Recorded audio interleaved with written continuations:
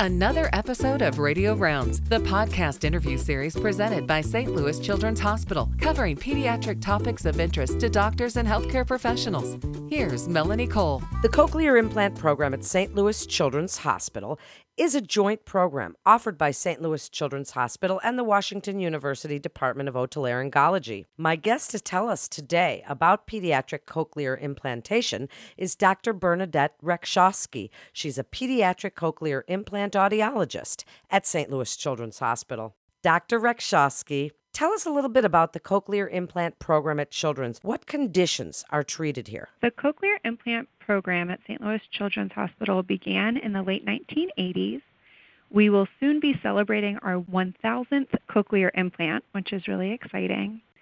And our team consists of audiology, speech-language pathology, and otolaryngology. We do pull in other specialties as needed, like neuropsychology, social work. We might work with an NF2 clinic, things like that. And we are treating permanent, severe to profound hearing loss, most typically. Over time, the criteria for cochlear implants has expanded, and so we do open up the candidacy evaluation for kids with greater amounts of residual hearing, maybe kids with ANSD, auditory neuropathy, or even single-sided deafness. So tell us a little bit about the implants. What type of implants are available today that maybe weren't available 10 or 20 years ago? We work with all three of the FDA-approved cochlear implant manufacturers. The technology today involves using multiple electrode channels, which is much different than how they started back in the late 70s and the early 80s. They mostly all have an internal component and an external component that needs to be worn for them to be used. And in our audiology department here, we work with other implantable auditory devices like the bone conduction systems or an auditory brainstem implant or an ABI as well. So then tell us about implants for single-sided deafness first. Why wasn't this done before? What's been the evolution of it? Sure, that's a great question. Historically, we've reserved cochlear implants for patients who have a bilateral severe to profound hearing loss. But we have seen that over the past 20, 30, 40 years, we've seen these CI recipients or cochlear implant recipients have a lot of success. And so the hearing rehab field began to expand that candidacy criteria. To step away from cochlear implants and just look at single-sided deafness, that's specifically talking about somebody who has a severe to profound hearing loss in one ear and normal or near normal hearing in their opposite ear. Due to that degree of hearing loss, the patient isn't considered a hearing aid candidate in their severe to profound hearing loss ear, but we know that they still have a lot of issues and concerns that arise. One big one can be tinnitus, but really it's difficulty for binaural listening situations.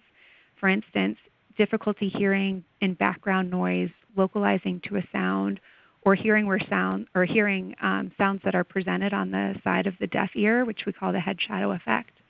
And these three issues can lead to a host of issues, subsequent issues like speech and language delays in children, academic concerns, social and emotional issues, all which can affect their quality of life. And so as cochlear implants and that technology improved, we started to think as a field that this might be something that could help single-sided deafness patients. And most importantly, it started with single-sided deafness patients who had intractable tinnitus. And so the first CI recipients who had really normal hearing on one ear but a severe to profound hearing loss on the other received the cochlear implant really as a treatment for tinnitus and not for hearing issues. But through those initial studies, those same recipients began to experience improvements in their binaural listening situations. And so then we began to open that up more for people who had their chief complaint being hearing concerns because of the single-sided deafness or the SSD as opposed to just the tinnitus. We've seen a wide range of outcomes from the international research that's been done, but here at SLICH, we created a really thorough evaluation process because we wanted to make sure that we were giving or offering cochlear implants to participants that could really benefit from them. And so we've learned through the research that if you have a shorter length of deafness before receiving the cochlear implant, if you're a motivated user, And if you participate in auditory training after activating the cochlear implant, then you're likely to have better outcomes. Sometimes we see poorer outcomes, and that might be linked to experiences where users have had a really long length of deafness in between, having hearing loss before they receive the cochlear implant, or if they're not very motivated to work at the rehab side of things on the back end. What a great point. I'm so glad that you pointed that out and got to my question about outcomes. Thank you for that. So what's the criteria for cochlear implantation? First and foremost is we're looking for a severe to profound hearing loss in the ear with hearing loss. If you have a lesser degree of hearing loss, then we might opt to fit a hearing aid or other less invasive approaches. Beyond that, we also need, we're only offering this to patients who are expressing hearing concerns and that obtain limited benefit either from a traditional hearing aid or a different contralateral routing device. We really try to talk to families and assess their level of motivation for continued device use, appointment follow-up, and auditory training after implantation. However, we do consider each patient on an individual level, and we tailor our team recommendations accordingly. So once the process has gotten started and patient selection criteria is determined, what are some of the long and short-term effects of implantation? Great question, because we see a big range from right after cochlear implantation to longer follow-up. Right after we activate the cochlear implant, typically recipients will say that the sound quality is pretty poor. It might be robotic, high-pitched. There's not very good clarity that comes from it.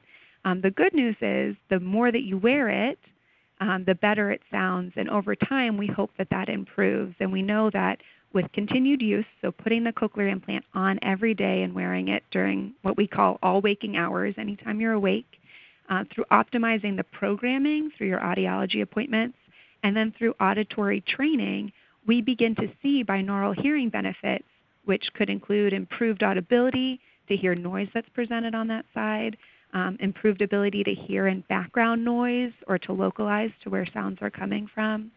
And then once those hearing benefits come through, we start to see them benefit your social listening situations and your quality of life. So after the long-term effects, though, of implantation, we hope to have these good outcomes where it's improving your listening ability. But there are things to consider because you do have an implant in your head. So kids or adults with cochlear implants, they're able to play sports and live their life, but we do have certain precautions we want to keep in mind because of that implanted device. So we're cautious of hits to the head, static electric discharge, and we consider MRI compatibility because there is a magnet component to the internal piece that's implanted. That's so interesting. And what about bilateral implantation? Is this becoming the standard of care for patients who cannot receive adequate benefit from hearing aids? As you discussed single-sided deafness, what about bilateral implantation? We are seeing a lot more kids receive bilateral cochlear implants, and it really does go in line with what we're thinking about for the patients with single-sided deafness, in that you hear best whenever your brain receives information from both sides of your body. It helps with all of those tricky situations like listening in background noise, localizing, and such. And so the trend really is to provide adequate and optimized hearing at both ears. So if you have a severe to profound hearing loss or some degree that puts you in the candidacy range, then we are likely to recommend a bilateral cochlear implantation. That being said, we also know that in terms of language learning, one cochlear implant, especially for our young patients, our 12-month-old, 16-month-old patients, one cochlear implant will give them the access to sound that they need to learn spoken language. So we sometimes will offer a sequential cochlear implantation where we plan to do both ears eventually, but we might start with one and then do surgery a few months later for the second. Or we could opt to do them simultaneously where surgery happens at each ear at the same time and we activate them pretty close to one another. Isn't that amazing? What you can do now, doctor. It really is fascinating. So tell us about some of the research in this area, including projects that are currently taking place at St. Louis Children's Hospital. We have, thankfully, this is a very interesting area of the field, and so there's tons of research happening internationally and nationally. Here at Children's, we are working closely with our WashU partners at Washington University to complete some research studies. We're oftentimes looking at, specifically for cochlear implants, what programming works best. There are different noise algorithms or different processing strategies that we can use to create a clearer, more beneficial auditory signal, so we can do different research and figure out which kids respond well to those. Our current research project is specifically looking at this population of kids with single-sided deafness. While we offer a cochlear implant to some SSD patients, we don't do that for all, and so we do have a very thorough evaluation process that we do both clinically and through our research protocol, which allows us to provide a lot of education to the family and to the child, as well as information about all of the treatment options available for single-sided deafness, which might include maybe a monitoring approach or different, less invasive devices to be worn. And so our current research project is really looking at all of those options and what outcomes we see whenever families choose different devices. And then through that, we can really specifically focus in on the cochlear implant users and how they do with the cochlear implant after receiving it, 3 months out, 6 months out, 12 months out. This looking at cochlear implants in the single-sided deafness population is still pretty new, and especially in children, there's not a lot of published research yet. So we're really excited to be kind of on the front line of that. As you should be. That is very exciting research. So at what point should a physician refer to a specialist, and what can that referring physician expect from the cochlear implant team? I would say anytime you're working with a child that's diagnosed with a hearing loss, it is worthwhile reaching out to a pediatric audiology team, especially if there is unilateral hearing loss or single-sided deafness. At that point, we can just provide the family and the child with a lot of information and education. But beyond that, especially if you have parents who are having concerns in the academic setting or in the social setting, they feel like their child isn't responding as well as they should be, or if they're just seeking more information. One of the largest components of our practice with the single-sided deafness or hearing loss community in general is educating the families so that they can be advocates for their children. So it's never too soon to refer to an audiologist or anyone on our team here, even if it's just kind of as a reconnaissance mission for the families. Whenever a referring physician contacts our team, they should expect a really thorough evaluation that provides that counseling and that education about hearing loss.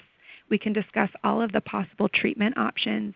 For the single-sided deafness community, there are several pathways, and it's hard to know for each individual child which one is the right one until we really get to know them more and know what their concerns and priorities are.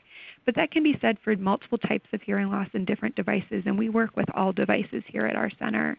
We also offer a trial of these devices, so families have the opportunity to gain experience with them before they're financially responsible, either through insurance or out-of-pocket expenses for their own personal equipment.